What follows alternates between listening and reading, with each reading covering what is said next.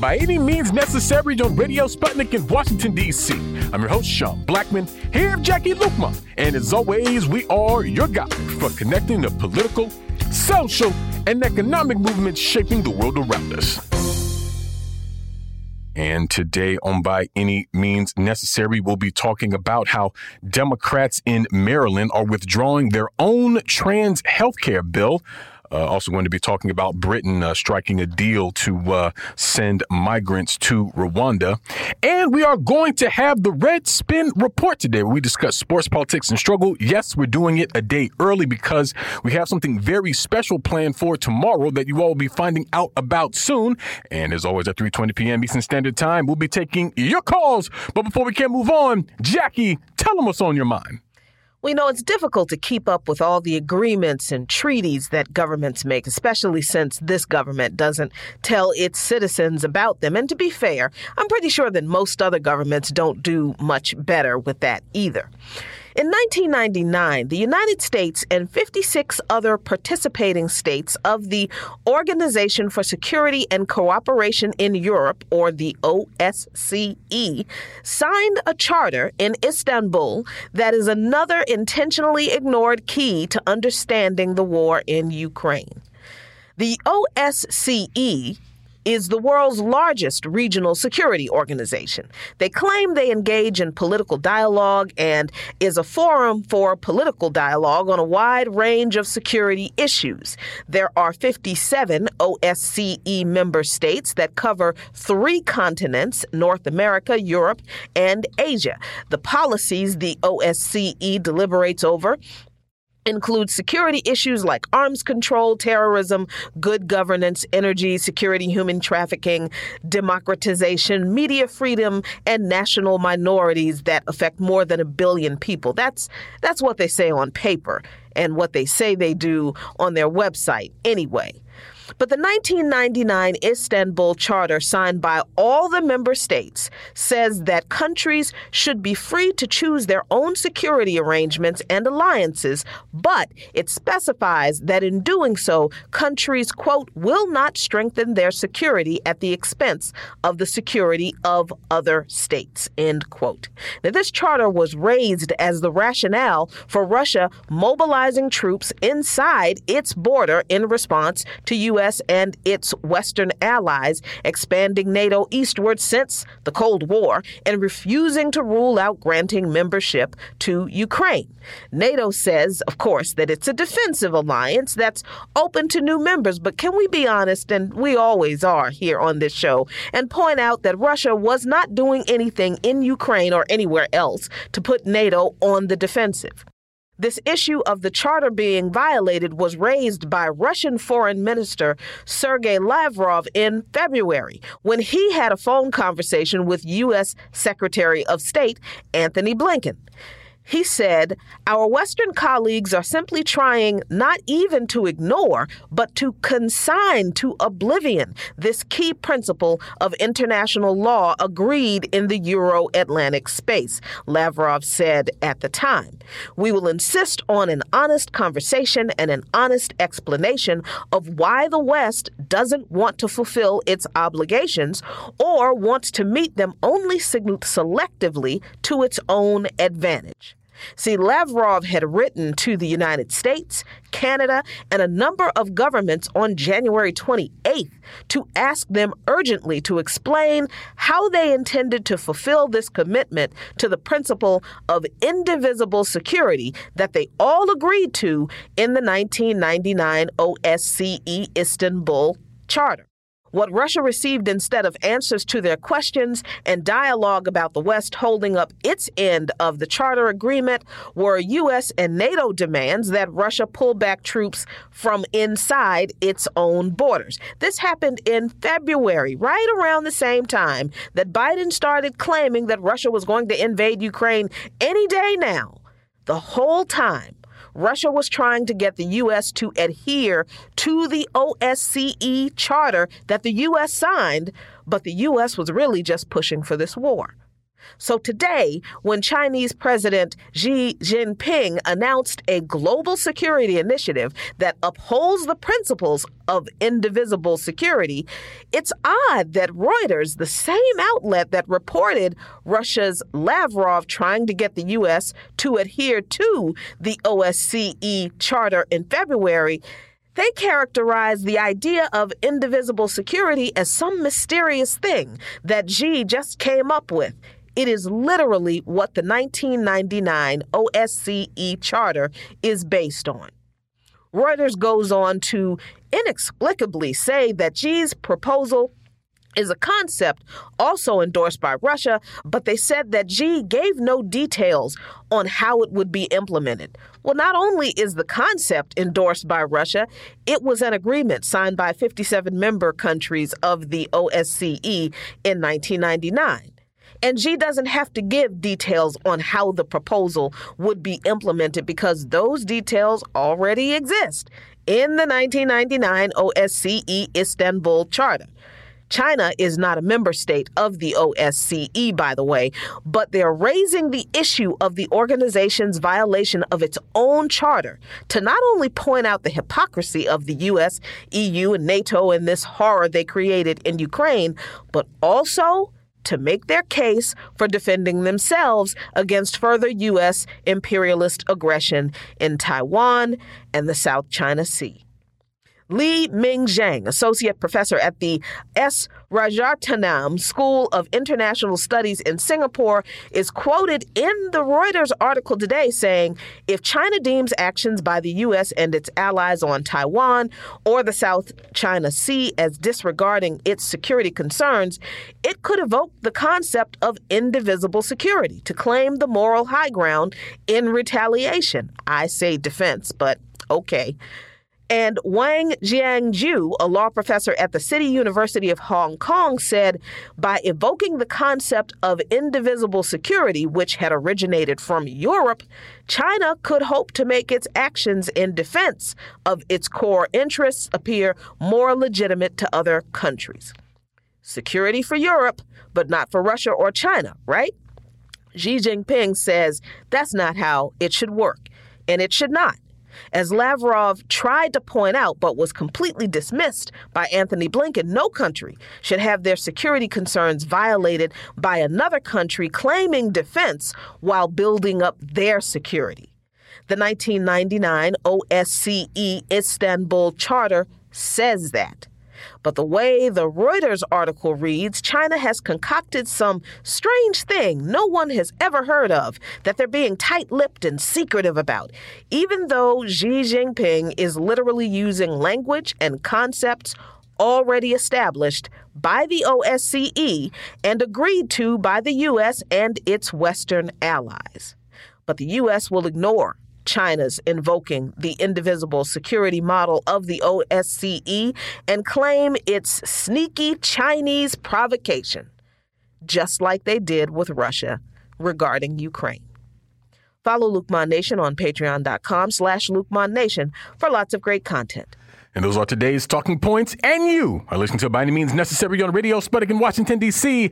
I'm your host, Sean Blackmon, here with Jacquie Luqman. And as always, we're your guide for connecting the political, social, and economic movements shaping the world around us. By any means necessary. And we're going to keep the movement moving on, as they say. We're now happy to be joined by Sputnik News Analyst and transgender activist Morgan Artyukhina. Morgan, thanks so much for joining us. Hi, thanks for having me. Absolutely. And Morgan, here recently in the state of Maryland, Democrats have withdrawn their own bill that was set to expand healthcare coverage for transgender people, even though they had the majority to pass it. So help us understand what's happening with this House Bill 746, otherwise known as the Trans Health Equity Act, and why the Democrats would pull this piece. Yeah, so basically what happened is this bill would have forced Maryland's Medicaid program to provide coverage for trans people's transition-related treatments, including hormone therapy, surgeries, voice therapy, things like that. It would have benefited at least some 2,000 transgender Americans who use Marylanders, who use Medicaid. And the bill went through the Maryland Senate, and then it was, set to be voted on. It got out of committee in the House of Delegates and was getting ready to be voted on. And then all of a sudden, it just kind of disappeared. It didn't. It never came up for a vote. Their legislative session just ended. It never came up for a vote, and even more mysteriously, it just sort of disappeared from the Maryland General Assembly website. There's no record of the hearings that happened and the expert testimonies and all of that, no record of the votes in the committee to move it out into the general, to bring it to the House floor for a vote. All of that, it just disappeared. And so, activists who were watching this and who were very excited because, of course, as we've talked about before, there are all of these anti-trans rights bills right now trying to take away access to trans health care. And here was a place where Democrats have a very strong majority, a 2-to-1 majority in the Maryland legislature, and they were seemingly going to use that to pass a bill that would expand protection rather than take it away. And so people were really excited about it. And then it just disappeared. And come to find out, basically, it seems like there were some centrist Maryland Democrats or Democrats who were in, purple districts that could go Republican or whatever, who were really worried about what it would look like come the midterms for them to have a vote in favor of trans rights on their record. Or possibly they were just not particularly warm to the idea of defending trans rights or defending poor trans people's health care in particular. Yeah, that's, particularly shocking considering the fact that Democrats outnumber Republicans 2-to-1 in both chambers. And they could have easily passed this bill and even overridden a veto by Republican Governor Larry Hogan if they had gone ahead and passed it. But what you said at the end was that they weren't warm to the idea of having a bill supporting trans rights on their records is really at the key, to what they did with this legislation. Because rather than stand for marginalized people, trans people who are much likely to be poor and working class and underpaid, and, unemployed, and in precarious housing situations, they chose political expediency instead. So, how do you think this will play for the Democrats who still have to win these districts, particularly among the people that they just told, we don't really feel like it's politically expedient for us to stand up for you. How do you think they're going to fare in the midterms, considering they need the votes of those people they just turned their backs on? Yeah, and that's the real kicker is you've got not just trans people in Maryland, but also many people who aren't trans, but who support trans rights, who believe that trans people have an access to health care, or who believe that nobody should be denied access to, any of the things that you listed on account of being trans or being anything else. You have people who believe that, who vote for the Democrats, because the Democrats have always, well, not always, but have in recent years claimed that is what they triumph, right? Like several times in the past, year and a half or so, Joe Biden has gotten up there and said, trans people, I've got your back. We're going to fight this. And there hasn't been really much movement from them. The main fight back against anti-trans and anti-LGBTQ attacks across the country is the ACLU, which is a nonprofit. It's them bringing lawsuits. The Democrats claim, it really feels like a betrayal, and I think it's probably going to hurt them in the coming election, in part because they have claimed that they are the only ones who can protect LGBTQ people, in this system, and yet when they're in a position to do so, in command of Congress or the presidency or the Maryland General Assembly, as it happens in this case, they fail to do so. They see us as they can make promises and win our votes, but they don't have to keep those promises once they get in office. And I think a lot of people, definitely a lot of activists that I have talked to who really put their faith in the Democrats, are really soured and really feeling personally betrayed by this move in Maryland. Yeah, what makes this particularly gross to me, Morgan, this issue of Democrats basically throwing transgender people and, by extension, I think the LGBTQ community under the bus, basically to kowtow to a right-wing voter base, even though they have the majority. I just feel like this is a pattern with the Democrats in general. I don't even want to get off into a whole thing on that about how even when they have a majority, they still can't seem to get much done or to really fight for the people that they say is their base. But what makes this even worse is that we're in a political moment where the LGBTQ community and trans people are under attack. And we've also seen like an uptick in open homophobic and transphobic violence with these narratives of trans people being groomers and the sexual abusers of children, which is not new. I mean, this trope, this bigoted cliche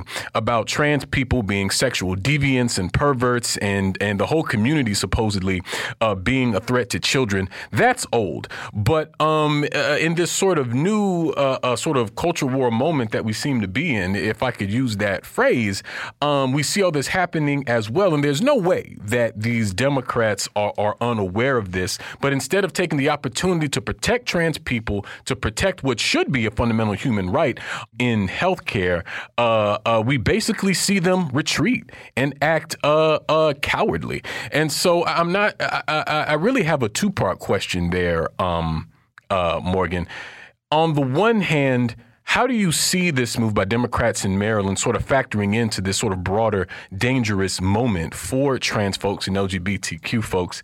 And what do you see as sort of the real political force that's going to really fight for these kind of rights when we see that obviously the Democrats will not? Yeah, well, I think that trans people and LGBTQ people, but trans people especially, are really kind of a canary in the coal mine for a lot of things, especially when it comes to healthcare. Like we're a small percentage of the population. I think maybe at least like half of Americans still don't know a trans person or something like that. That statistic might be smaller now, but it's easy to demonize us. It's easy to use us in this kind of campaign. As you said, it's been happened for a very long time. We've been used in this way, but I think that we're the canary in the coal mine in terms of the attacks on healthcare and on things like that. You know, if they can deny us healthcare, they can deny you healthcare, and that's especially true when I think about. This is a reproductive issue, a reproductive health issue, and there's another fight about reproductive health right now, about abortion, which is a threat of being wiped out as a right in the U.S. too by these right-wing forces that have positioned for so long. And I think about how the Democrats had 40 or 50 years to pass a law that would make abortion a legal right in the U.S. law code, and they chose not to do so. And now, they're on the ropes over it.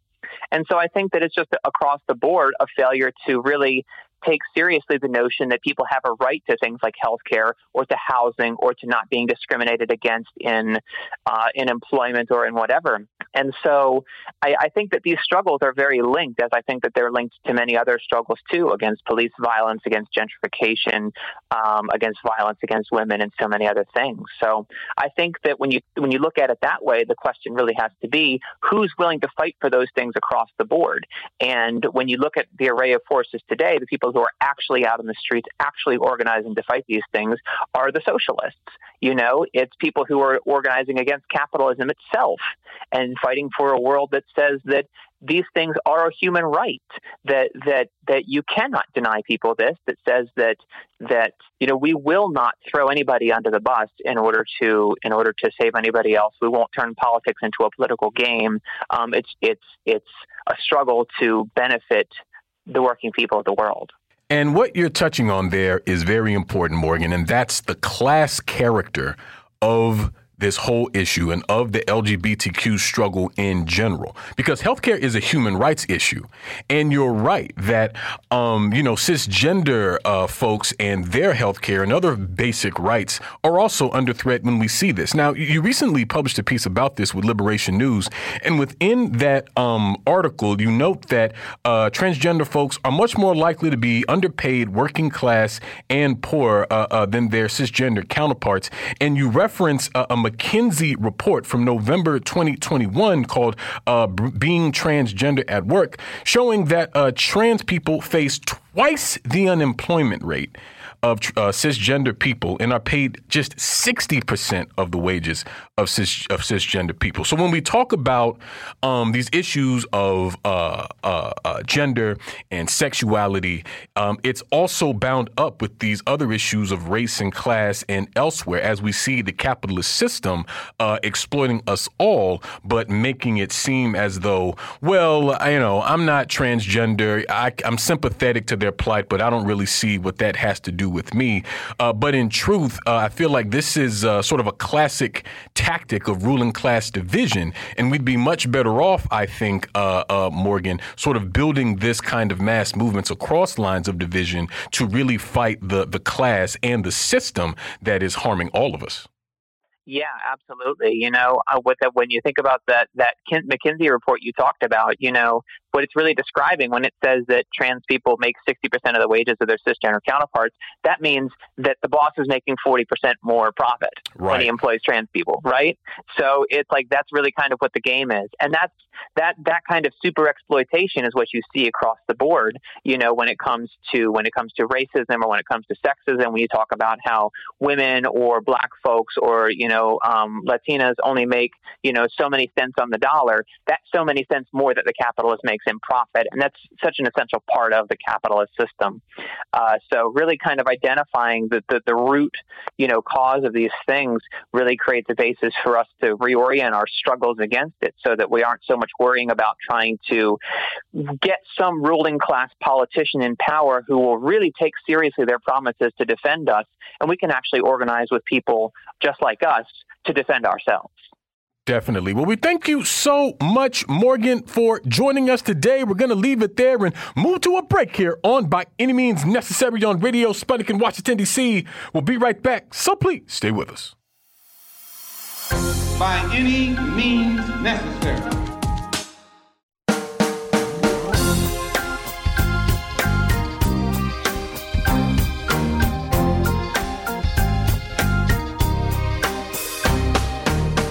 Welcome back to By Any Means Necessary on Radio Sputnik in Washington, D.C. I'm your host, Sean Blackmon, here with Jacquie Luqman. And as always, we are your guide for connecting the political, social, and economic movements shaping the world around us.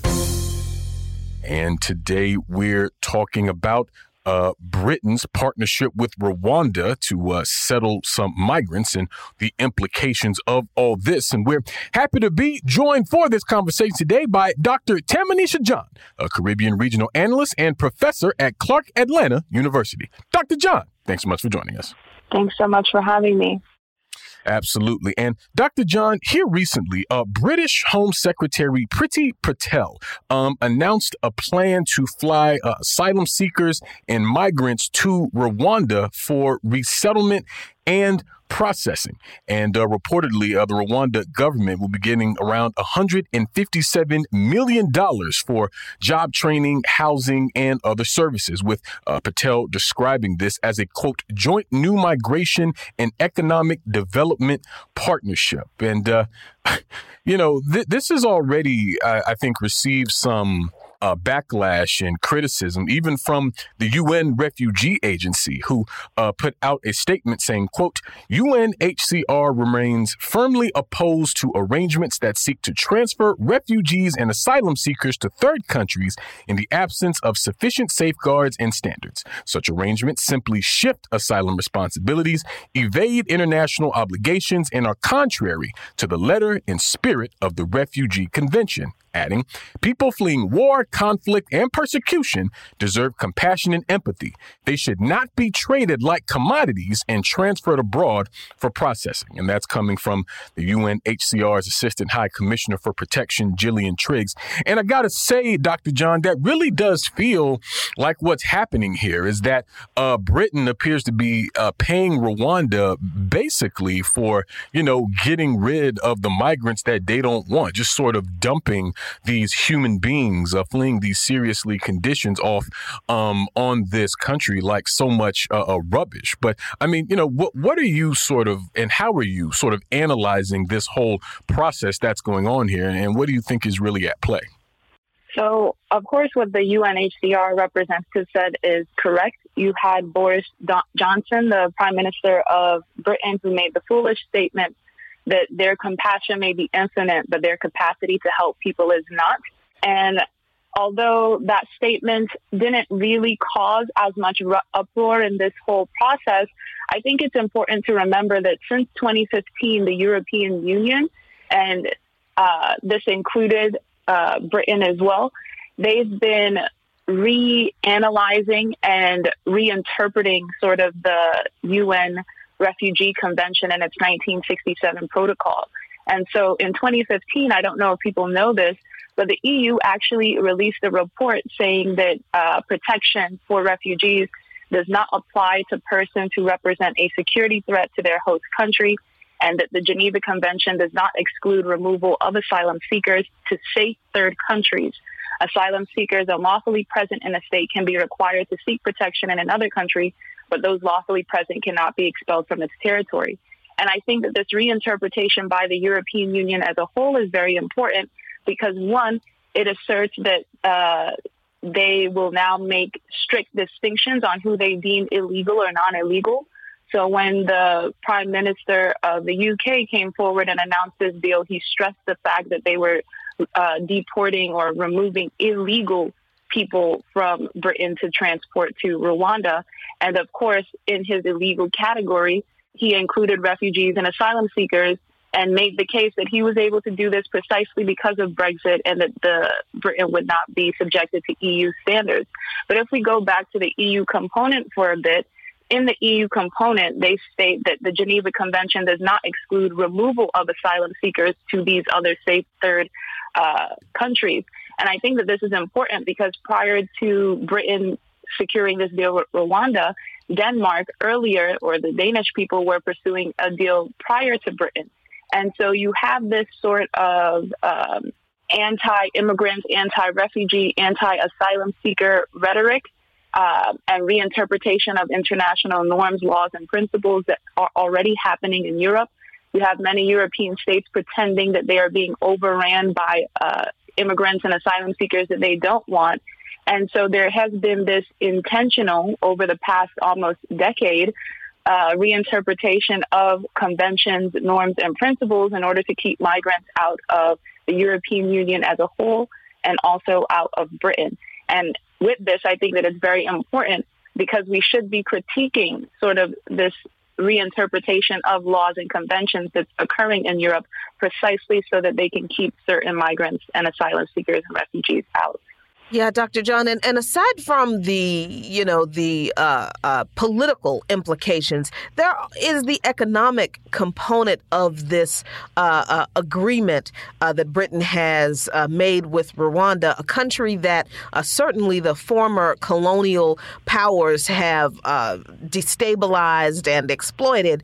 Rwanda would get around $157 million for housing, job training, and other services in exchange for receiving the migrants. But this really just sounds to me like another form of neo-colonial exploitation where a wealthy country outsources their humanitarian responsibilities to poorer countries that they've made poor, but have dangled this little bit of carrot of money in front of them to do that. What are your thoughts on the economic aspect of this agreement? So one of my colleagues yesterday, Dr. Owinga, he actually alerted me to the fact that this deal went through with Rwanda and Britain.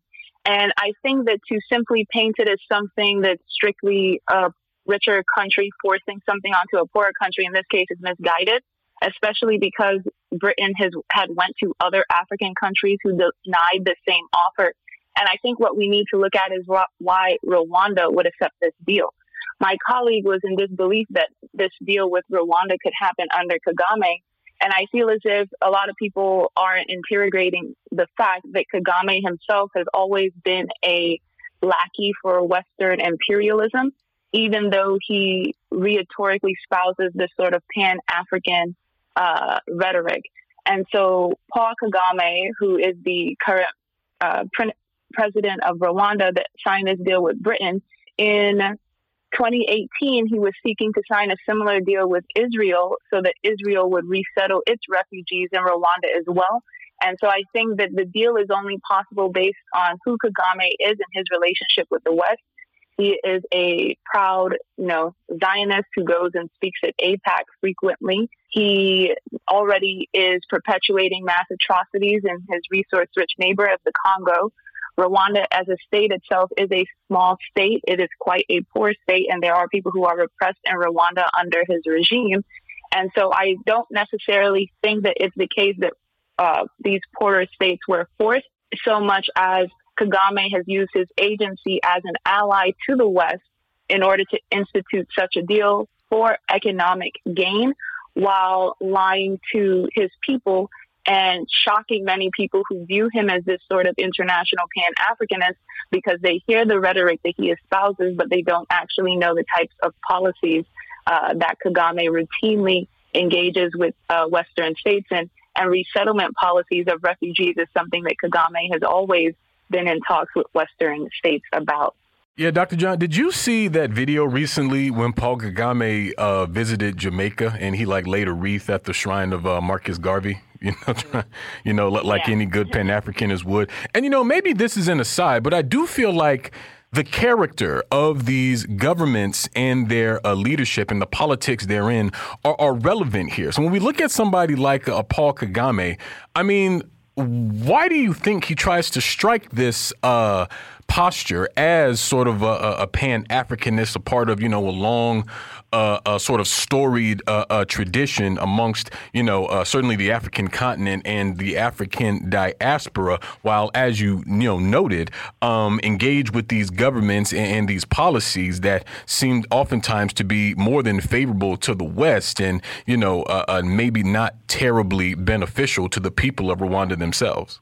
Yes, so I think that in the present day, you have this sort of fervor throughout the African continent that wants AFRICOM out and wants to oppose Western imperialism by France, the United States, and all of these other states. And so it has become extremely popular for certain presidents to express Pan-Africanism as, Pan-Africanism as an ideology espouses Black liberation wherever it may be. And so I think that a lot of leaders are under pressure to assert that fact precisely because the people are engaged in these anti-colonial and anti-imperial struggles against Western states. And so any president that poses themselves as an obvious ally to the West would be rejected or met with mass protest.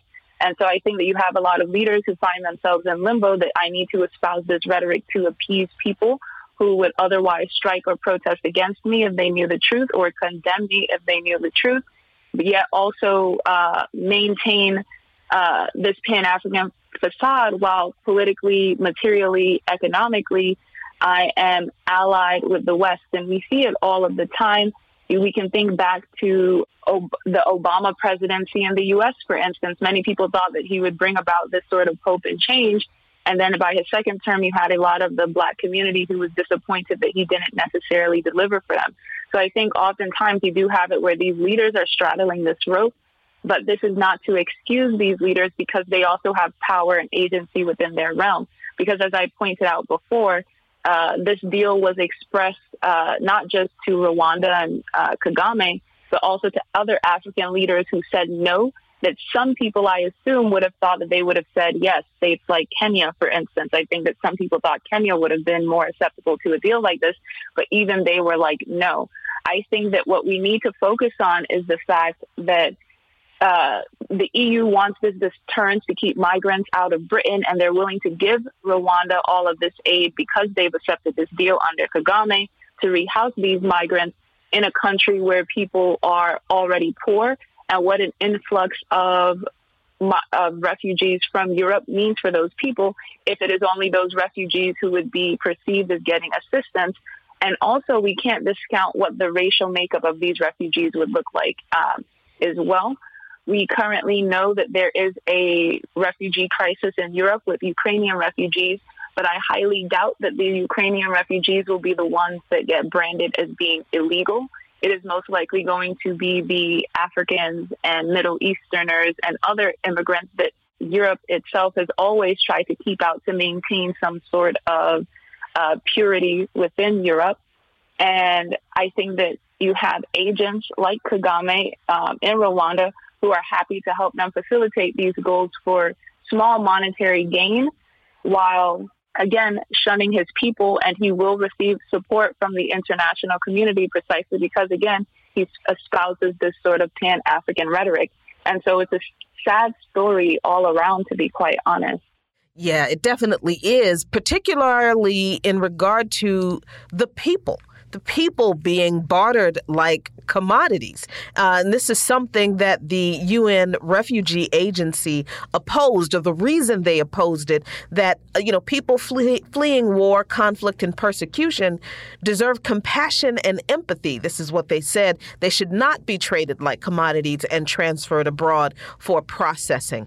So, what of the human toll of this deal that was made? Once people are resettled in Rwanda, then what kind of additional support do they get for stability in their new home? And honestly, what assistance for stability does Rwanda receive? So, quite frankly, earlier on, I started off talking about how the EU was reinterpreting this law in order to say that they could remove people into these other countries that are safe. But we have to be mindful that Rwanda is one of the poorest countries in the world. And as Michaela Wrong pointed out a few days ago, it is also the single most densely populated state in Africa. And so Rwanda itself is already currently struggling to accommodate a refugee caseload from refugees that are currently coming from the Congo. And so even though the European Union and Britain, for instance, are creating these resettlement laws to employ some sort of strategic depopulation to upkeep their purity, what we need to recognize is that it is already the case that poorer states on the African continent, in the Middle East, in Latin America, and also you have Turkey that houses the majority of today's refugees and asylum seekers. And so when we look at the human cost of resettling people to a country that you are deeming safe only because you have an ally in Kagame, when that country is drastically poor, drastically is already lacking services to accommodate 130,000 refugees, what they're saying is that they're going to send people into an even more precarious situation. But I want you to also know that the violence and the cruelty of removing refugees from Britain and putting them in Rwanda, an already struggling state, is exactly the point. Because this sort of deal with Rwanda doesn't save Britain any money, and it doesn't give Rwanda a lot of money to address much of the structural social and economic problems that Rwanda has. The cruelty is the point because deterrence is the overall goal of states like Britain and other states in the EU pursuing similar policies. And so once these people are resettled into Rwanda, they're still going to be met by extreme poverty and maybe even violence because, as I pointed out before, as an ally to the West, Kagame is engaged in military incursions on his other African neighbors. And so Rwanda itself as a country is not the most stablest country on the continent. And again, it is the poorest and the most densely populated. And so what they want to do with this deal is to actually send refugees to what they would deem as a worse place so that refugees won't make the trek to come into Britain and won't make the trek to come into the EU. And so I also think that that's why the UNHCR was so forthright in their condemnation, because there is no way that you can justify resettling people to a state that already cannot accommodate the refugees there, to a state that is already poor and has all of these different structural issues, that simply housing refugees will be a major challenge. Definitely. Well, we thank you so much, Dr. John, for joining us today. We're going to leave it there. We'll move to a break here on By Any Means Necessary on Radio Sputnik in Washington, D.C. We'll be right back, so please stay with us. By any means necessary.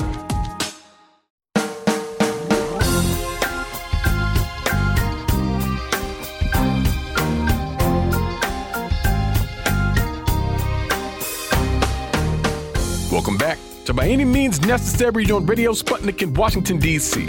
I'm your host, Sean Blackmon, here with Jacquie Luqman And as always, we are your guide for connecting the political, social, and economic movements shaping the world around us. And today we're having another edition of our weekly segment, The Red Spin Report, where we discuss sports, politics, and struggle. Today being joined by Miguel Garcia of the ANTICONQUISTA Collective and the host and creator of the Sports as a Weapon podcast. Miguel, thanks so much for joining us. Hey, Sean and Jacquie. Good to be with you again. Absolutely. And Miguel, the All England Lawn Tennis Club, which runs the famous Wimbledon tournament, has banned players from Belarus and Russia from competing in the Wimbledon competition, which is set to run from June 27th through July 10th. Now, the All England Club said in a statement, quote, "Given the profile of the championships in the United Kingdom and around the world, it is our responsibility to play a part in the widespread efforts of the government, industry, sporting, and creative institutions to limit Russia's global influence through the strongest means possible. In the circumstances of such unjustified and unprecedented military aggression, it would be unacceptable for the Russian regime to derive any benefits from the involvement of Russian or Belarusian players with the championship." Now, of course, this would also prevent Daniil Medvedev, a Russian tennis player who's number 2 in the world, and also Andrei Rublev, who's number 8 in the world, from participating. And this just feels like a sports organization taking it upon itself to basically punish Russian and Belarusian players for a war, an invasion that they didn't have anything to do with. And I'm just wondering how you're sort of analyzing this, Miguel, as we continue to see this kind of pressure put on Russian athletes, entertainers, and things like this, who are being made to answer for, the actions of their home government. Yeah, Sean. So, as you mentioned, Daniil Medvedev was the number 2 player in men's tennis. He recently had just won the U.S. Open, which, is probably the biggest tennis tournament besides Wimbledon and the French Open. It's one of the 4 majors. So it's kind of crazy how you ban the number 2 player in the world from the biggest, the Super Bowl of tennis, just because he's Russian and it's, just because of his national origin. But when I heard about this, I wasn't surprised because of what's been happening since the war started and how other athletes and teams from Russia have been banned throughout sports. But I was a little surprised by some of the articles I read that were actually, against the ban, because it came from some sports journalists that I don't tend to agree with, because they'll usually take a anti-China narrative stance on sports when it came to the Olympics and things like that. But I was actually surprised that they were actually against this banning of the Russian players. And then people don't know, with Wimbledon, the Tennis Law Association is affiliated with the ATP that runs the men's tennis throughout the world and all the tournaments. But the Tennis Law Association, Wimbledon, is kind of like its own body, its own power, so they could make these decisions without getting approval from the ATP, which actually also disagreed with the ban. So it just showed how, I guess, the Tennis Law Association, Wimbledon, the old guard of tennis here, is using that power, their influence, to ban Russian players as they see fit because of what's happening in Ukraine with the war. But it also, to me, it's very disturbing. Besides the recent past athletes being banned in other sports, usually it had to do with teams like the Russian soccer team, which I guess they could say is associated with the government because it's representing a country. But now it's going down to individual players and even top players in a sport here, like here with Wimbledon. So I think it's just disturbing and could lead us down a path of more discrimination of other athletes due to national origin. And that is what some of these journalists that I usually don't agree with were actually arguing that this will lead to more discrimination in sports, depending on national origin, depending what's happening in the world with geopolitics. And one of these articles even argued, we didn't do this when the U.S. invaded Iraq. We didn't start banning U.S. players from Wimbledon and then other sports. But here we are because they're Russian and Belarusian, and they're associated with, just because of their association of where they're from, they're getting banned. And so just this happening is something very disturbing that I hope doesn't lead to more discrimination of athletes just because of where they're from. Yeah, definitely. And it's good to know that there are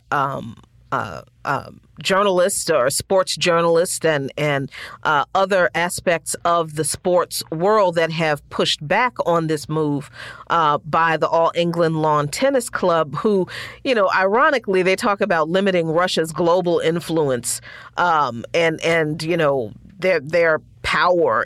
I don't know what kind of influence Russian and Belarusian tennis players have in advancing any kind of aims of the Russian government. That's just bizarre to me. But they claim to be doing this to limit Russia's global influence, and they're wielding their influence and power in a way to discriminate against people, as you said, based on where they're from. But I do wonder, have the other tennis athletes spoken out in response to this decision? And do you foresee any boycotts from any of the athletes from Wimbledon? I hope there is some boycotts of some of the players. I know one of the top players, I always butcher his last name, Dojanovic, I believe. He was recently banned because of COVID stuff at the Australian Open. It was separate from this stuff. But he was pretty upset about this banning, and he disagreed with it. So I'm hoping, even though he's kind of like a controversial player, he's one of the top players in the world as well. And I'm hoping that if he's disagreeing with and is very angry about this banning of Russian players, then I'm hoping that other players will maybe protest or make a statement that they're not agreeing with this ban, and it's, this ban shouldn't happen just because the players from a certain country, a certain ethnicity. So my hope is that maybe this will fuel some protests at Wimbledon, which is something we're not used to seeing in the sport of tennis compared to more of the major team sports like we've seen in the NBA, NFL, even soccer when it comes to FIFA tournaments or English Premier League. We've seen players in those sports protest.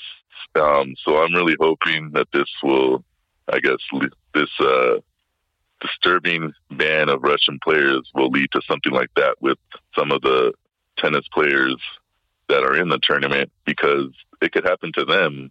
It's not just, there's just not Americans and British players in this tournament. There's players from all over the world.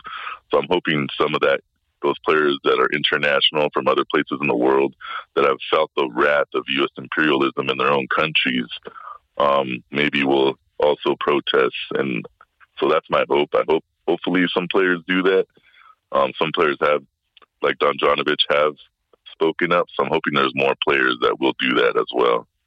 Yeah, and switching gears a little bit here, Miguel, to talk about some NBA news. Kyrie Irving of the Brooklyn team has been fined $50,000 for multiple instances of, flipping off, showing his middle finger to the fans in Boston as Brooklyn played the Celtics here recently in a first round opener. Also reportedly issue of profane language being used at the fans as well. Now, of course, Kyrie's a former Celtic himself who left the team under circumstances that maybe were not so great. And I can't help but think about what we've been hearing over the last, couple of years, although I don't know that it was really a secret about, the racism that was faced by, black athletes in Boston, even when they played for the team. And I mean, I feel like Boston just as a city has a serious reputation for racism. But I mean, what do you make of this fining situation with Kyrie? So I really, as a Laker fan, I loved it that he flipped off the Boston fans. I know there's some cool Boston fans, but as you said, Sean, there's been that history of Boston fans and racism and anti-blackness, and they didn't really mention this in all the articles I read and journalists talking about Kyrie Irving getting fined and flipping off the fans. But I'm pretty sure he probably heard some anti-black, some racist profanity from the fans, because they did already, they called them all these other names, so I wouldn't be surprised if they called them some even worse names. Knowing the history of Boston, and then also knowing the history between Boston and Kyrie Irving, he left the team when he was with the Celtics, and then left them for Brooklyn. So they already have this hatred with each other. But I disagree with the fining, because I think it's BS. It's $50,000 for him standing up for flipping off fans that are harassing him.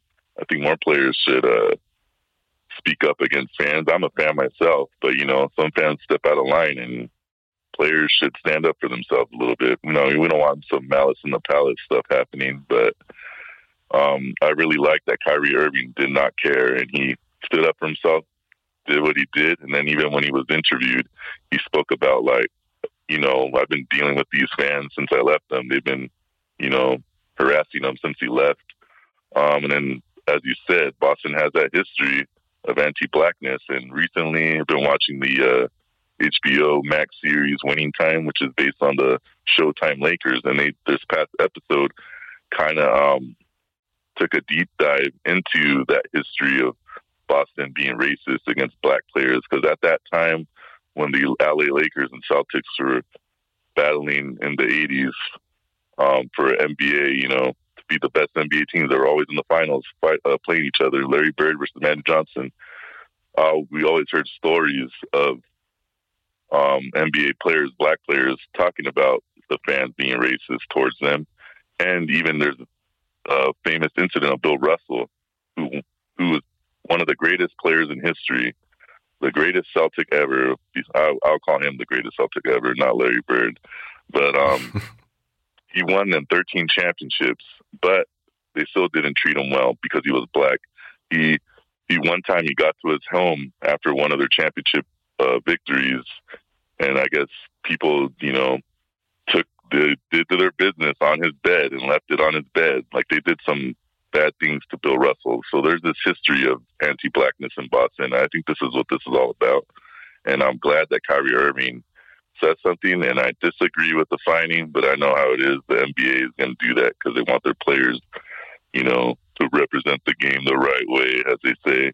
But yeah, so I wanted to talk about this story because to me it's just another example of Boston versus, black athletes. Boston and their anti-blackness towards black athletes. And Kyrie Irving stood up for himself and didn't hold back. Yeah, and this also makes me think about, why does there never really seem to be any accountability for the fans? I mean, I feel like we see this all the time. I know Russell Westbrook had serious issues with this. It's like people think that because they pay money to come see this game, that they can say whatever to these athletes and do whatever, insult them. And, the athletes are just supposed to stand there and take it. It's just supposed to grin and bear it. And if they say something back or, anything like that, then all of a sudden they're the problem and they're like stigmatizing the media and things like this. But I just feel like there's a real issue in fan culture to where people feel entitled to basically talk crazy at the mouth to these, well-paid athletes who are in peak physical condition, who would mop the floor with them, like if they said the same thing to them on the street. But since there's kind of that invisible barrier between athletes and fans, that they feel kind of safe. You know what I mean? It's just irritating to me. Yeah, it is. It kind of just reminds me of also like how fans are on the internet and they get tough through the keyboard and do all this, and it's kind of very similar when it comes to being at the game. Because as you said, there's like this visible barrier because they're separated from the players on the court. You know, there's security and all this other stuff. So a lot of these fans feel entitled, like, oh, I paid all this money to watch this game, which you did pay this money to watch this game, but that doesn't give you the right to harass another human being, you know, just because they're on the team you don't like. And then usually when they attack these athletes, they're usually brown and black people, you know? Yeah. So I think that's always something I keep in mind as well when this happens, when the fans harass them. You know, it's not all fans are just white fans, but I always tend to notice that it's usually white fans doing this harassment, like with Russell Westbrook. Recently, a lot of Laker fans are being nasty towards him. And then even in the past, there's been other incidents with Russell Westbrook. I think it was in Utah, I believe, a couple of years ago. And that was a white fan harassing him. So, yeah, it's just a trip how some of these fans feel they have the right to do this to these players because of this invisible barrier. But like you said, Sean, if they were on the street with these athletes, they wouldn't say a thing because they would, as you said, they would get something. The players would do something to them, and it wouldn't be nice. Yeah, they're not going to bust a grape. Well, we thank you so much, Miguel, for joining us today. We're going to leave it there and move to a break here on By Any Means Necessary on Radio Sputnik in Washington, D.C. We'll be right back, so please stay with us. By any means necessary.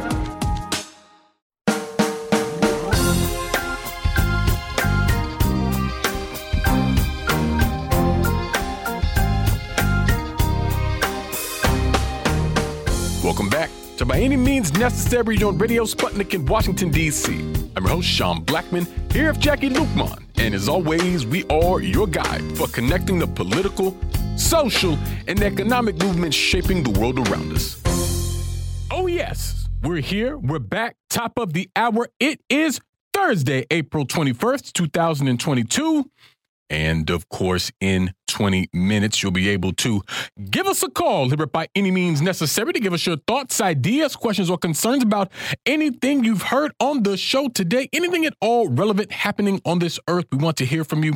But that's not the only way that folks can get in touch with us here on the show. And if you would, please, Jacquie, let the folks know how they can holler at us. That's right, Sean. There are so many ways still for our allies, accomplices, and comrades to reach out and touch us at By Any Means Necessary here in Washington, D.C. You can call us at 3:20 p.m. Eastern Time at 202-521-1320. That's 202-521-1320. But you can also listen to our shows at SputnikNews.com/radio/by_any_means. You can also check us out at Sputnik.mave. That's MAVE.digital. And you can listen live on your radio dial at 105.5 FM and 1390 AM in the Washington, D.C. area from 2 to 4 p.m. Eastern Time. And we're streaming live on Rumble right now at rumble.com/C/BAM necessary. The chat is live. And remember, friends, at 3:20 p.m. Eastern Time, you can call us at 202-521-1320. That's 202-521-1320. But wherever you are in this world and however you do it, we want to hear from you. We most certainly do. We most certainly do. And we're very happy to be joined for the hour today by Kambale Musavuli, an activist, writer, and analyst with the Center for Research on the Congo-Kinshasa. Kambale, thanks so much for joining us. Thank you for having me. Absolutely. And Kambale, Michigan state officials reportedly have asked the Department of Justice to launch something called a pattern or practice investigation into the Grand Rapids Police Department following one of their officers shooting and killing 26-year-old Patrick Lyoya earlier this month in Grand Rapids, Michigan. Now, these pattern or practice investigations reportedly are not that common, and they're done by investigators basically to determine if departments have these kinds of patterns of discrimination or racism or things like this, with the sort of purported task of, making these departments operate better, or I guess less racist or something. I'm not, not to laugh, but I just don't know how effective that sort of thing is in a institution as fundamentally racist as the police in the United States. But, even if we look at Patrick Lyoya's history, who was unarmed, of course, by the way, when, the officer shot him in the back of the head while he was laying face down and killing him. But Lyoya's family actually came to the United States from the Democratic Republic of the Congo in 2014, centering around conflict that was happening inside the Congo at that time, and reportedly were living in Malawi when they were able to get asylum here in the U.S. And, thinking about Patrick Lyoya, Kambale, I couldn't help but also think about other immigrants that have been victims of racist police terror. I was thinking of Amadou Diallo, a man from Guinea, West Africa, who in 1999 was shot and killed when 4 plainclothes officers from the NYPD, from something known as the Street Crimes Unit, shot and killed him because, supposedly they thought that he was a rape suspect. And as he approached, they thought he was firing a gun, which is wild. There's nothing subtle about firing a gun. I'm not sure you could confuse that. But the 4 officers fired 41 shots, hitting Diallo 19 times as he was in the doorway of his own house, right? And then I'm also thinking of Abner Louima, a man from Haiti, who in 1997 was brutally beaten, sodomized, tortured, really, also by New York police. They left him with a punctured bladder, a severed colon. Just inhuman what was done to this man.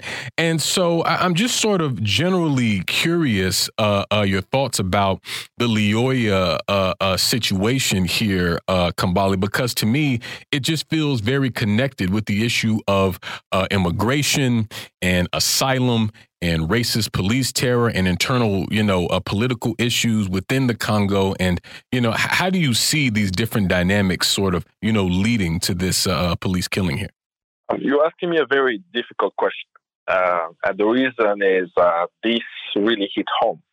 It hit home very hard because when videos of police violence usually are released, I do my best not to watch them. Up until today, I have never watched the George Floyd assassination. I knew that if I watch it, the level of rage I will have will be difficult. But I really wanted to understand what actually happened with Yola. Why? Because I myself have been a victim of police violence, where I arrived in the United States in 1998, did not speak any English. The officer did not know. I'm like, he didn't shoot me in 1998. Beat me down, put handcuffs on me until family members came, other people came and said what was happening, and you realize that he arrested the wrong person. So I remember that, and I wanted to see what actually happened with him. And when I watched the video, everything that he did was exactly what I did when I was approached by the police in 1998. Literally every single thing. One, you are being called by the police. You have no idea why. Now you are afraid because you have to think about it. He's coming from a country that is worked on for the past 2 decades. Over 6 million Congolese have died in the DRC due to the conflict. A conflict fuel to get resources that benefit our electronic devices, right? And he's been a victim of that conflict. He's seen the rebel groups. He's seen the Congolese army. He's seen the violence of militarism in his community. So there is already a very different relationship that exists between state, police, the military that exists, right? There is the fear of the military, the fear of the police that exists. And you could see that in his eyes. And through all the interaction that he had, especially even when I saw him moving the taser away, that's very instinctive of someone who's really afraid of his life because he's trying to figure out why he has been stopped. What did he do that merits the tone of the officer, the aggressiveness of the officer, that he responded like any immigrant that's coming from the context will respond. And the most shocking was the bullet in the head. And when that happened, for us Congolese, he reminded us not just of the deaths of millions during this conflict, but the history of killing Congolese for hundreds of years. It reminded us of what Leopold did to our country. It reminded us of the brutal assassination of Patrice Lumumba, the first democratically elected leader of our country, or any other Congolese who rise up. So within the Congolese community, especially this month, we've had over three Congolese. We've had three Congolese in the United States who have been killed in different contexts. The community is speaking about this challenge that exists around no justice when violence takes place. So whatever investigation that may take place to find if there is proper training, we are forgetting a fundamental situation. There is no investigation that can be done today that would tell any person around the world that it is normal for an officer to pick up his gun and shoot someone in the back of the head while they're really in a submission position. So that's one thing that I wanted to make sure that we get, that the killing of Patrick Lyoya has brought up memories of the suffering of the Congolese, of the killing of the Congolese. And Malcolm X says, the show is by any means necessary. Malcolm X said it well. If you want to understand what's happening in Mississippi and Alabama, you must understand what's happening in the Congo. Now reverse it, that in 2014, in Ferguson, Africans were there in support of the community in Ferguson. I myself was with the youth of Ferguson in 2014. Why? Because when I also saw what happened with Mike Brown, I saw myself in it. And as I saw myself, I said, I cannot stay in New York watching what's happening. I must go there to be in solidarity with people who are fighting for justice. Because that's the discussion that needs to be had. That's the mobilization that needs to be had. That we must fight for justice. That will give us reasoning. We all know during slavery that there were institutions. Not there were legal institutions. People could use the legal means to justify that slavery was legal, was normal. So it's totally normal for them to use the state institution today to protect the police, which in nature right now has been a tool of violence, a tool of oppression. And finally, my hope, which I already see is already happening, that this will unite us more. Because everywhere you see people of color, you see how they treat us. Even in Ukraine, people who were most treated with disrespect, with abandonment and everything, were Africans. And we're seeing that around the world. So we must actually fight every day, more and more, to unite. Because the violence that's taking place for all oppressed anywhere around the world will always happen also to us. And the more we work together to end it, the more we demand justice. And even if we don't get justice, we force justice to exist. That's when there will be a form of human dignity. I will end by saying, one of a strong sentiment that I have, and I've said it a few times in different platforms, that it is still cheap to kill a black person in the world. The day it becomes expensive to kill a black person, that's when human dignity for black people will come. Because we saw on January 6th, I believe, 2021, how thousands of white people invaded Congress. And we saw how police could not shoot anybody in the back of the head. And we can justify today that if they could not kill anyone on January 6, 2021, that today we'll be okay with the killing of Patrick Lyoya. And Kambale, you're speaking to something that I think was expressed by Lyoya's grandmother, who I think lives in California, and she was just obviously just beside herself with grief, but she was saying something like, they said if you come to the United States, you can live in peace, you'll be treated with dignity, We won't have to deal with the issues that we dealt with in Congo, the wars, the militarism, the murders.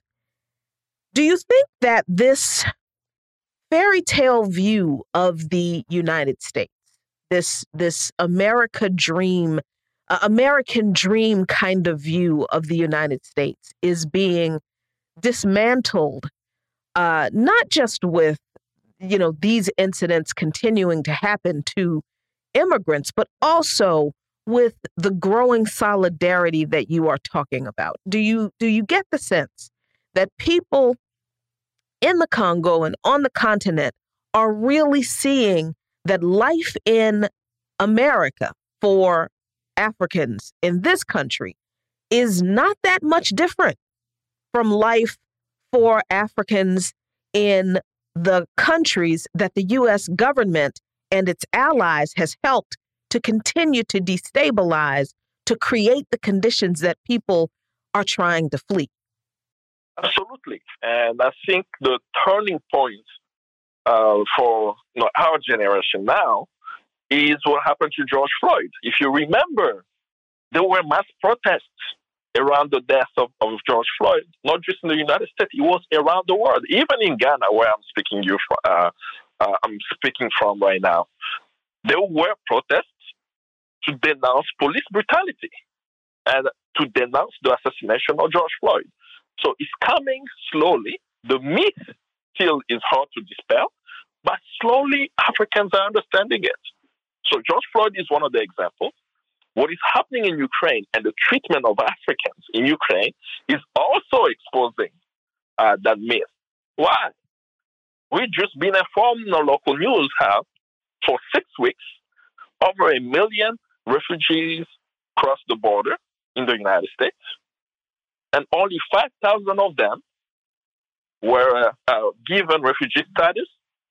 All the 5,000 were Ukrainians. Imagine how people are interpreting that on the African continent. So yes, people are becoming much more clear about the myth of what the United States is, but it is still a hard, difficult myth to destroy if the unity is not built.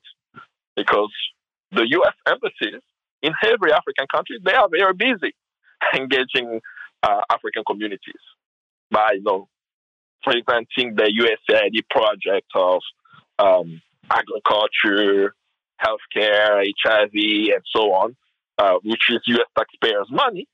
But when we have more and more interaction with U.S. soft power, people forget that it's still the United States of America. So it's really important at this moment to really build the ties across the Atlantic, to build the ties across the world, to understand that on the African continent, one of the things that's affecting us today is how our government, the state institutions, are using Israeli spy tools to spy on African activists.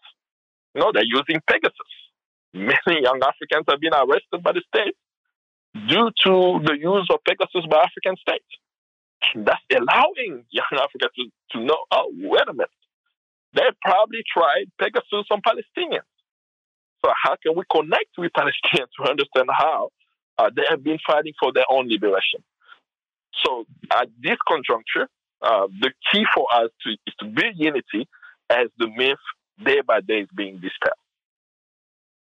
Yeah, and I mean, you mentioned Israel. When I first moved to D.C., the police chief at that time was a woman named Kathy Lanier, who once said that, nothing had a greater influence on her career than the time she spent in Israel.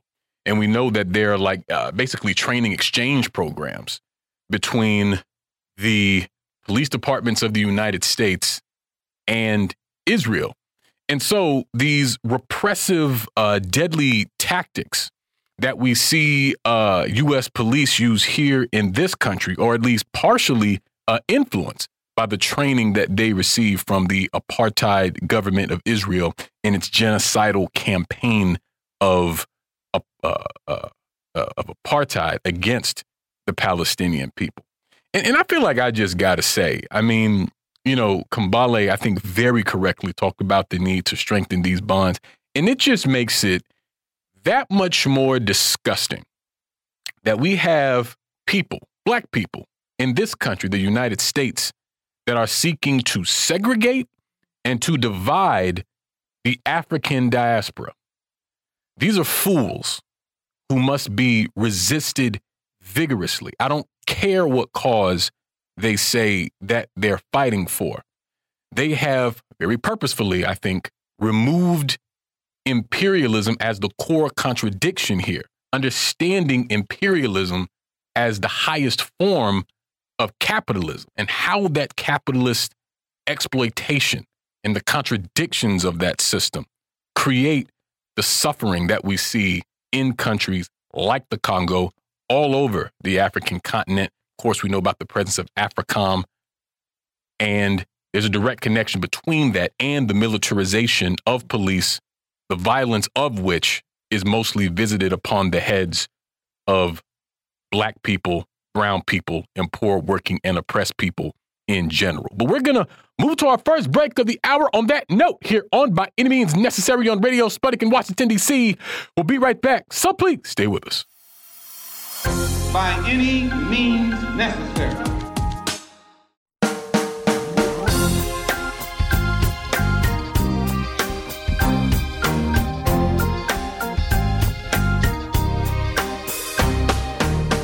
Welcome back to By Any Means Necessary on Radio Sputnik in Washington, D.C. I'm your host, Sean Blackmon, here with Jacquie Luqman. And as always, we are your guide for connecting the political, social, and economic movements shaping the world around us. Phone lines are now open 202-521-1320. That's 202-521-1320. Myself and Jacquie Luqman continue to be joined by Kambale Musavuli. And Kambale, before we went to the break, you mentioned the war in Ukraine, which I appreciated because you're making some serious connection between the international situation and the domestic situation here in the United States, which, you know, at least in my estimation, is worsening. People are seeing their material conditions get worse in this country. And, you know, we've been really pushing back here on the show this idea that the U.S. and the West are putting forth that the quote unquote international community is basically in line with the West as it pertains to their orientation towards Russia and Russia's invasion to Ukraine. And in reality, when you hear the West say the quote unquote international community, they're basically talking about Uncle Sam and his little friends. They're talking about the United States and their junior partners in Western Europe and Australia and all, you know, manner of sundry vassal states and things like that. But that's not the real international community.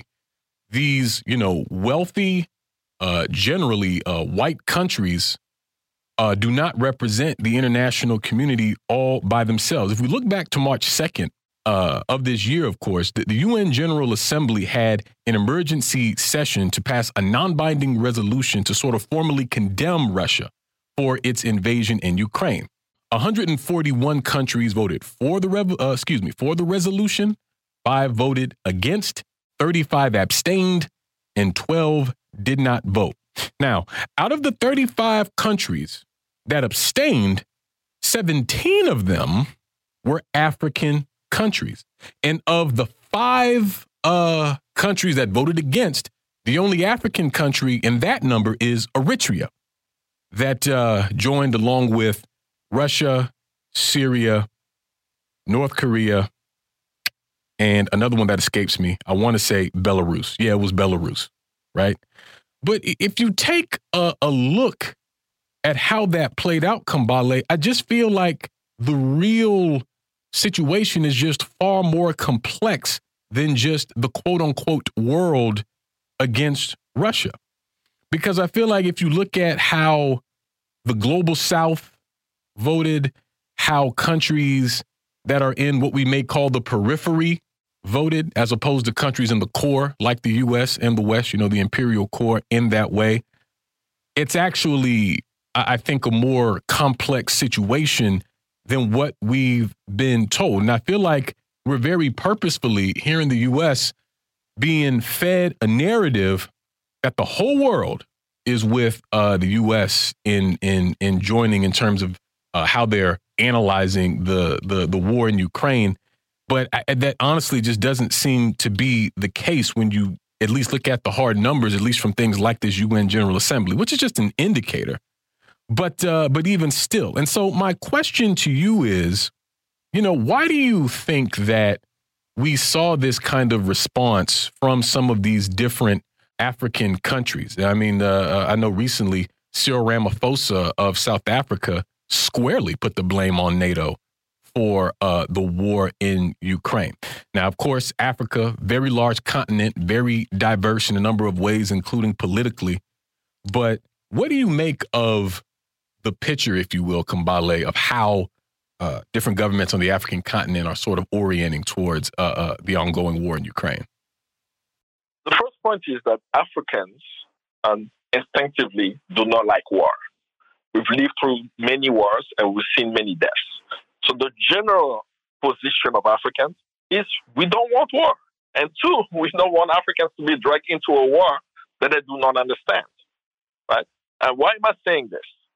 A few years ago, the West was able to convince a few African states, South Africa was one of them, to support a resolution to bomb Libya. Now, South Africa supported the resolution, and they've learned a lesson because what they saw had nothing to do with protecting human rights of Libyans. And whenever NATO descended on an African country, Libya, and destroyed that country, guess who was harmed the most? Africans, black Africans. They were sold into slavery. We saw the photos, we saw the videos, we even saw expose of these mainstream media newspaper like New York Times, right? So the New York Times now, they can't even hide that blacks were put into slavery. That can give you a sense of what happened in Libya.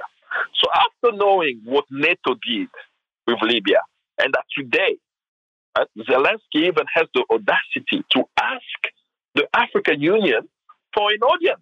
So after trying the Grammys and the Oscars, he has officially requested that the African Union give him time to speak to African leaders. So African leaders are clear that we do not want war and we do not support Zelensky. But what is happening in Ukraine, we saw what our brothers and sisters suffered when the war started. They were blocked at the border. They were even asked to join the war. Right? There is that famous video of a Congolese refugee who's clearly explaining how they were trying to recruit him to fight with Nazis, with the army of Zelensky and Azov. I always forget the name. The fight in Russia. He clearly said, I'm black too. When I'm going to go there, I'm going to be seen as a NATO soldier, and they will kill me first. Why would he say that? He would say that for the same reason of the first topic before the break. The way they killed Patrick Lyoya is the same way every African in Ukraine felt when they're getting at the border and they're refusing for them to get on the train. They're refusing for them to cross the border to go to Poland. And some of them, when they got to Poland, were abused by the police. Videos that have already been exposed of all the Congolese refugees who were abused by the police while they were there. They were Nigerians and so on. So we saw already how they treated our people during the time of war. And then at the same time, we're being asked to support a war where we don't know the essence of it. But we are feeling it, even in Ghana. Right? The price of milk has doubled. The price of bread has doubled. The price of water, if you have to purchase water, has doubled. And we are even having larger discussion around agriculture. If Africans, in terms of nutrition, we do not grow wheat, we eat maize and corn, why do we have so much wheat in our countries? Because the price has gone up, it's affecting also what people are feeding themselves with. So Africans, in looking at the situation, are thinking more about self-reliance. How can we have our countries independent, self-reliant, to provide for its citizens rather than being caught up in the geopolitics of the world where we do not know the beginning and the end. So that's the very basic analysis of the ordinary person in the streets. Of course, our politicians are also engaged in these discussions, and many of them, I only speak about those I've been in touch with, that they are getting a lot of pressure for U.S. embassies for them to support Ukraine, for them to support U.S. position regarding Ukraine. They are actually drafting letters that they are hand-delivering to members of parliament to sign, saying that we have to condemn Russia, we have to support Zelensky. So when sometimes you may see an African country coming up and saying that they are supporting Ukraine, if you are able to investigate, you will see that there has been some influence that's forcing them to actually have the position. And I can say so for the case of the DRC. The DRC has voted in support of Ukraine. But what else have they voted for that's problematic? The DRC has recognized Western Sahara as the land that belongs to Morocco. What else have they done? The DRC has opened its economic branch of the Congolese embassy from Tel Aviv and moved it to Jerusalem. And then what is happening with the DRC president? He's very close with the United States. He's getting a lot of support to the United States. So when you see the DRC taking that position, it's not the Congolese people. It's a leader that's been installed by the United States. So all these dynamics are taking place, but the ordinary African is very clear about Ukraine. They do not support war, and they do not support Zelensky. And they do not want to be dragged into a war where, when war started on the African continent in different countries, be it Somalia, be it Rwanda, be it the Congo with over 6 million Congolese. Let me say that again. Be it the Congo with over 6 million people dead. No one stopped it. And the war in the Congo is continuing as we speak. As I'm speaking now, last week, dozens of people were massacred. There is no intervention. So the ordinary person would say, how come when we are being killed, the world is watching? Yet now, we all have to come to it. So the contradictions are being exposed very clearly. And that's why Africans are now getting engaged, because they do believe that this is not a genuine support to the oppressed in the region. And, I'm glad you raised the point of the price of food and milk and grain and these kinds of things on the continent that have been affected by the war, because the vote in the UN that we're talking about also occurred along economic lines. Basically the way the countries that voted for the war and against the war are basically grouped into what are considered core countries, like the wealthier, so-called wealthier countries: Australia, Austria, Belgium, Canada, Denmark, Finland, France, Germany. A lot of them former colonists, colonizers of the continent of Africa. And then most of the countries that voted against were either countries that are considered periphery countries, or basically not as wealthy as those other countries, or countries on the periphery. I don't know why they consider, Russia on the periphery, but they do. But I mean, there is, I think, if people are unclear about whose interest this war serves, I think we can just look at the economic makeup of the countries that voted for this resolution.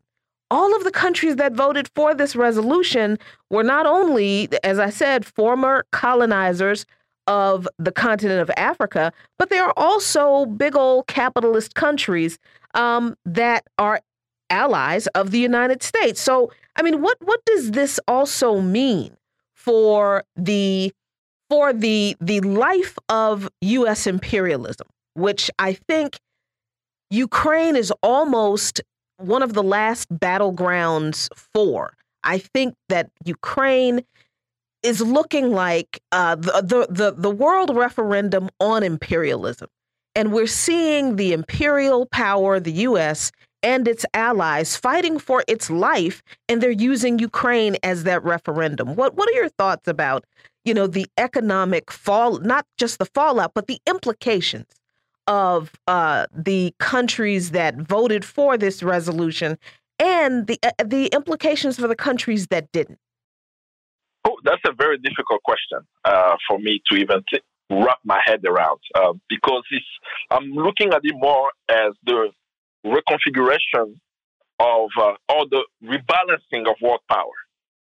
At this moment, we have in the East, China and Russia, who have clearly shown that the world can be different. The way even China engages on the African continent. I don't have to invade your country. I don't have to bring you war. The same way Russia has engaged the African continent. They don't have a history of colonialism. I mean, if it wasn't for Vladimir Lenin, we wouldn't have some of the documents. The first WikiLeaks of 1917 was through Vladimir Lenin, exposing the many contracts that gave European powers land on the African continent. So we Africans still remember what Russia did, what the Bolsheviks did for the African continent. So that relationship that has existed through, I could say now a century, right? A century-old relations has Africans in a predisposition to also understand Western influence when it comes to Ukraine. That we are saying that the West is a dying power at the moment. And as you said, that's the standing run is Ukraine. If they lose Ukraine, they may not continue the imperialist movement. But from at least the little that I know around the region, the question of Ukraine and the war that has started is not a war that just happened overnight. Russia very clearly has said many times that if you include Ukraine as a member of NATO, I will take action. So the fact that no one could clearly respond to the demands is a provocation. Right? So the same way they say that nations have the right to defend themselves from others, Russia has this right of defending their national security. All of us now know that this is a NATO war. It's not a Ukrainian war.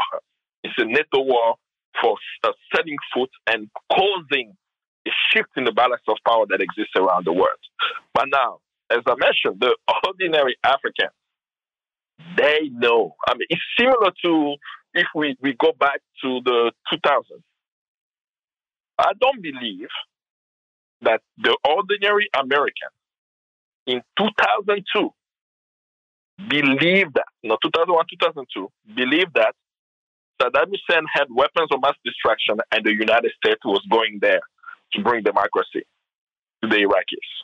And I'm saying that because I was in the United States during that time, and people around me often said it jokingly that George Bush, the father, still has a problem with what happened in Kuwait. So the son is trying to finish it. So this was the ordinary person speaking in the streets even saying. And there were thousands of Americans who protested this war. And that did not make it in mainstream media, right? I mean, there were hundreds of thousands of people in the street against the war. So even the engagement of the military power was to ignore the voice of the ordinary citizen. And this is the same thing that's happening now. Can you imagine the thing that on the African continent we kept asking ourselves, how is it possible that even at the Grammys, they are able to talk about Ukraine? That just show you the level of, what we may call the manufacturing consent.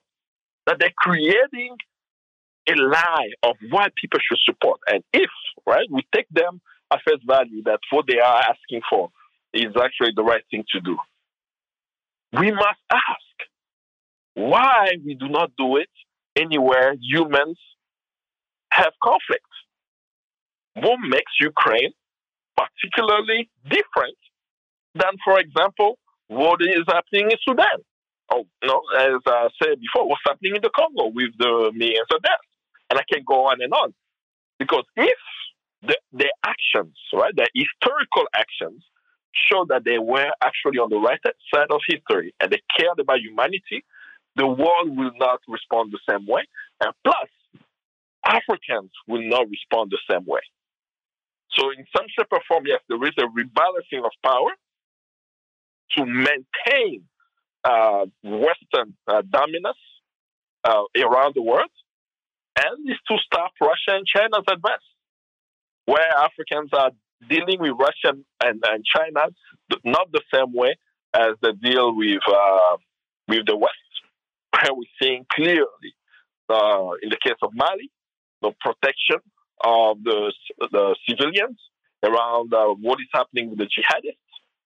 In the case of Senegal, if I look at what China is doing, they just built a bridge connecting Gambia and Senegal.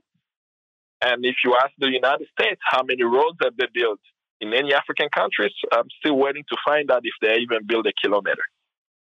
Definitely. Well, we're going to move to another quick break on that note here on By Any Means Necessary on Radio Sputnik in Washington, D.C. We'll be right back, so please stay with us. By any means necessary.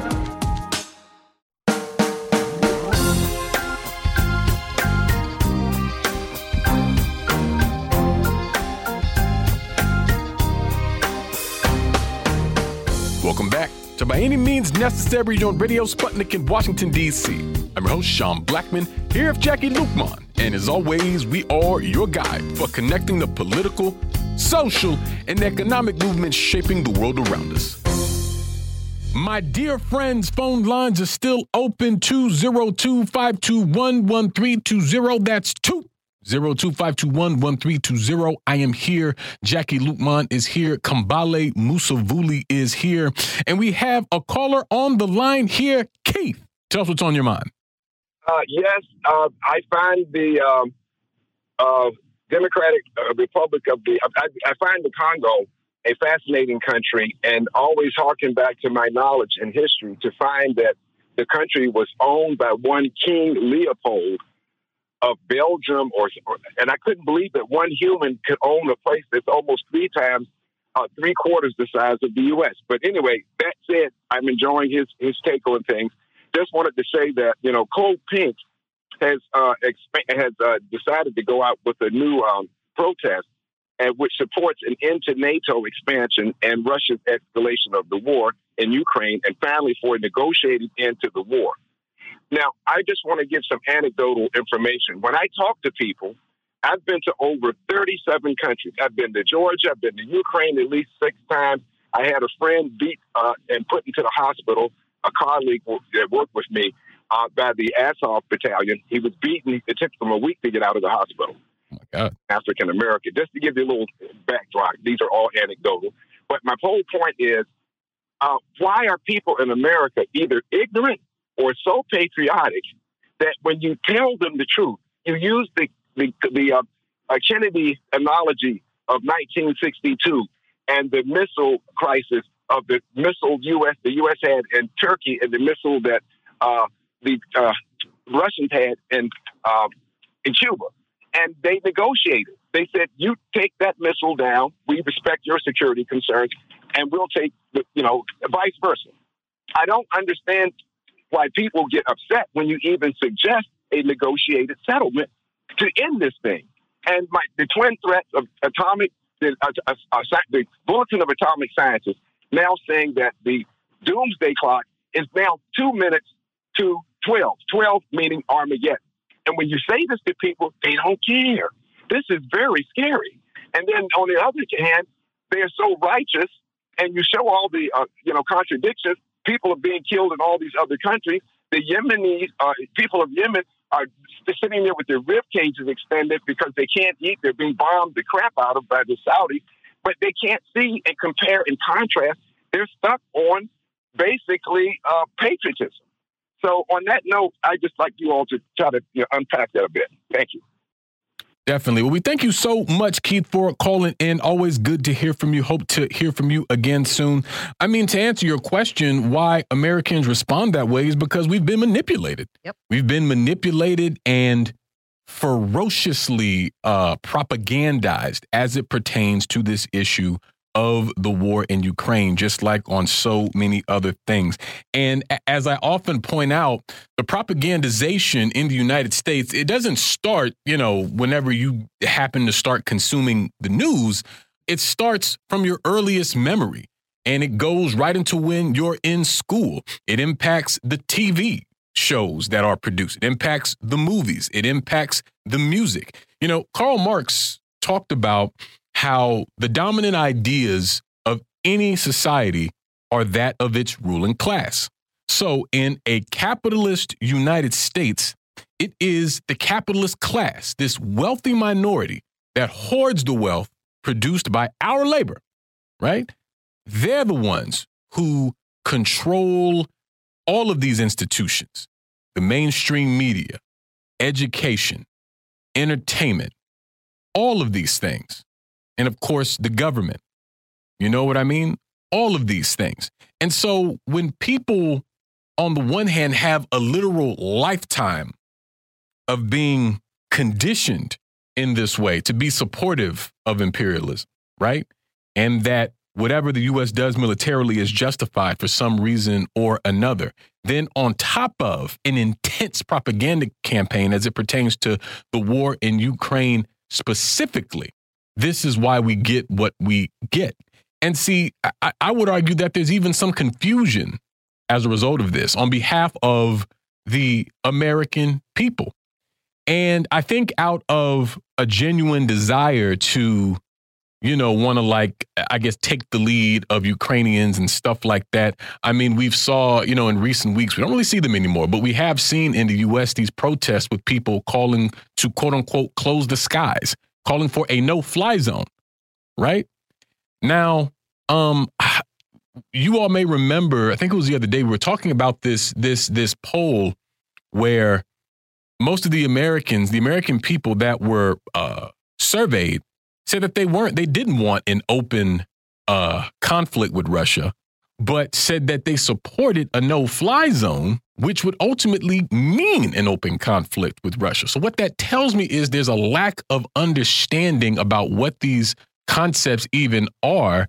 And frankly, the American people are kept ignorant about the implications of these things from this incredible bellicose media apparatus and, of course, the government itself. Now, what does that mean for us as organizers and as movement people?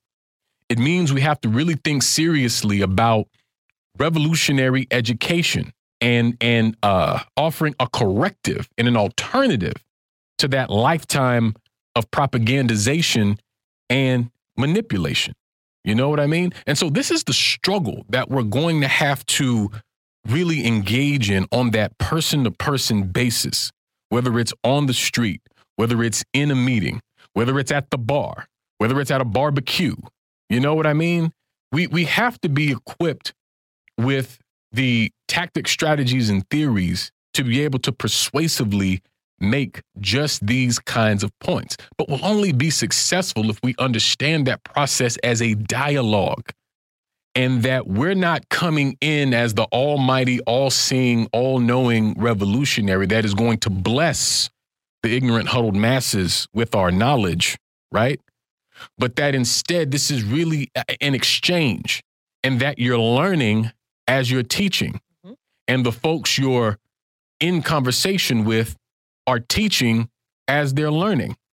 You see what I mean? So there has to be a real sort of a community orientation, a grassroots orientation when we talk about movement building and how we pierce the veil of imperialist lies, misinformation, and war propaganda. But Kambale, I'm curious your thoughts on this. Oh, I don't think that I could add. I think the points you made around education, revolutionary education is important.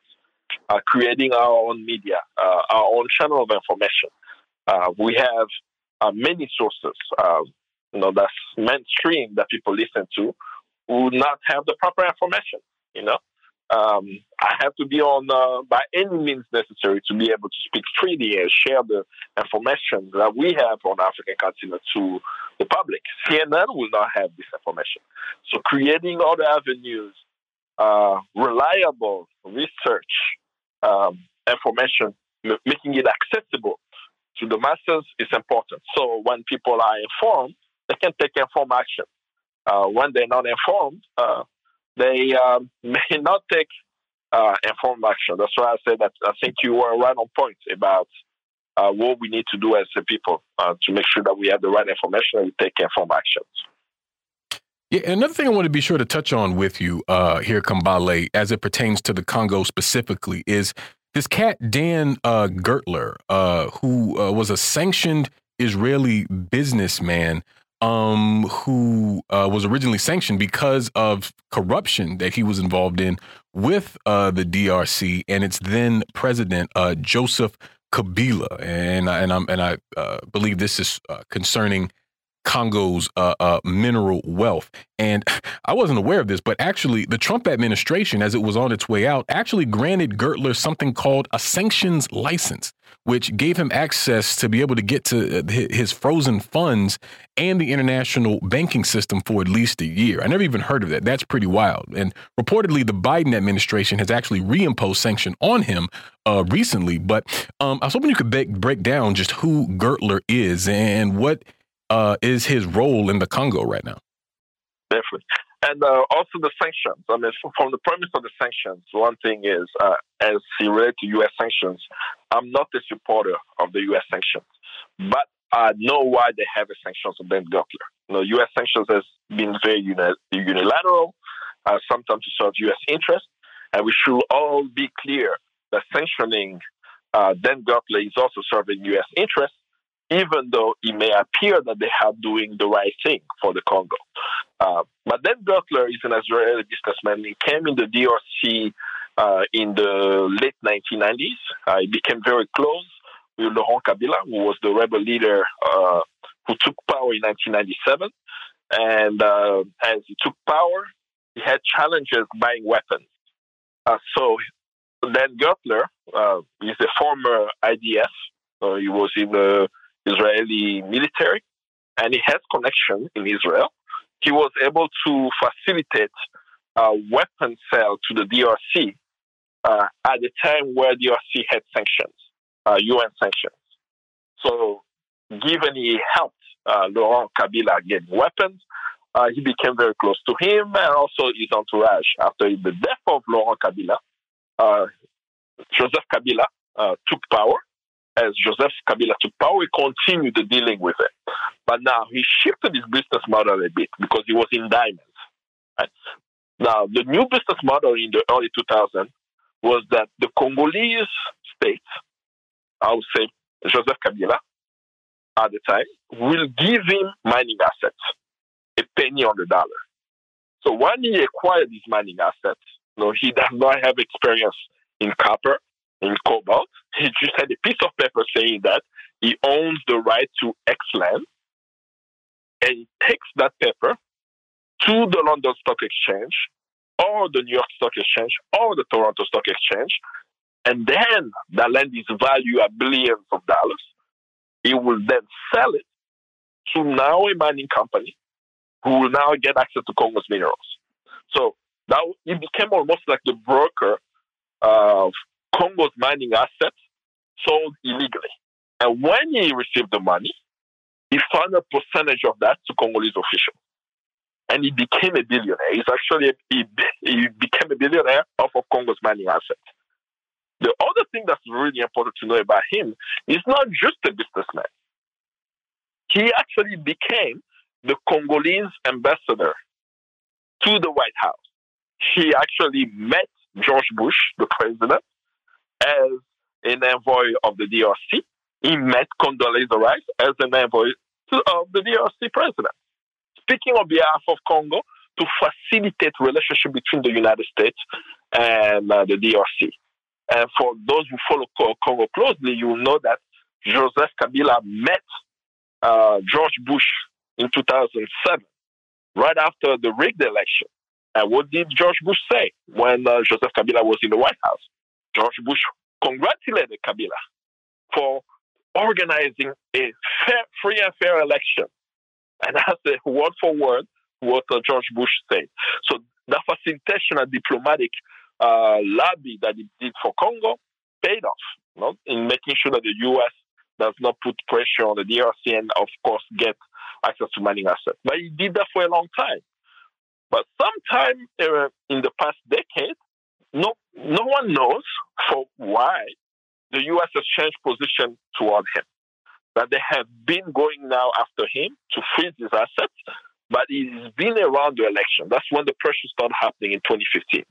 Former president of the Congo, Joseph Kabila, was trying to change the Congolese constitution to run for a third term or even not organize elections. So the U.S. used a strategy of freezing accounts of people around Kabila all the way to Dan Gertler. So when Dan Gertler was sanctioned, we saw clearly on the political level in the DRC, Joseph Kabila did not present himself to the next election, and he allowed the election to take place without him. My interpretation of that is that the U.S. wanted to have a person replace Kabila using Gertler as pressure. But that pressure has continued up until today. The other thing we have to know about Dan Gertler, according to the New York Times, in the expose that I wrote about Dan Gertler, is an intelligence asset for Mossad and the United States. Yeah, definitely a lot there. I wish we had more time to get into the details about what's happening there with Dan Gertler. We'll have to have you back on some time to discuss that, Kambale. But, I have to say, Jacquie, that when we have discussions with people like Kambale, it just sort of further cements my resolve, if you will, and just further confirms our need to really build a truly, international working class anti-imperialist movement. And, hearing Kambale sort of describe some of the opinions and analyses that he's heard on the ground in Ghana and in different parts of the African continent. I mean, it shows that even though Americans think they're the most sophisticated and well-informed, in truth, we are the most propagandized and, frankly, behind the law of the world. But we're going to leave it there for today here on By Any Means Necessary on Radio Sputnik in Washington, D.C. I want to thank Kambale so much for joining us today. We'll be back tomorrow with an all-new episode. So as always, we'll see you next time. Peace. By any means necessary.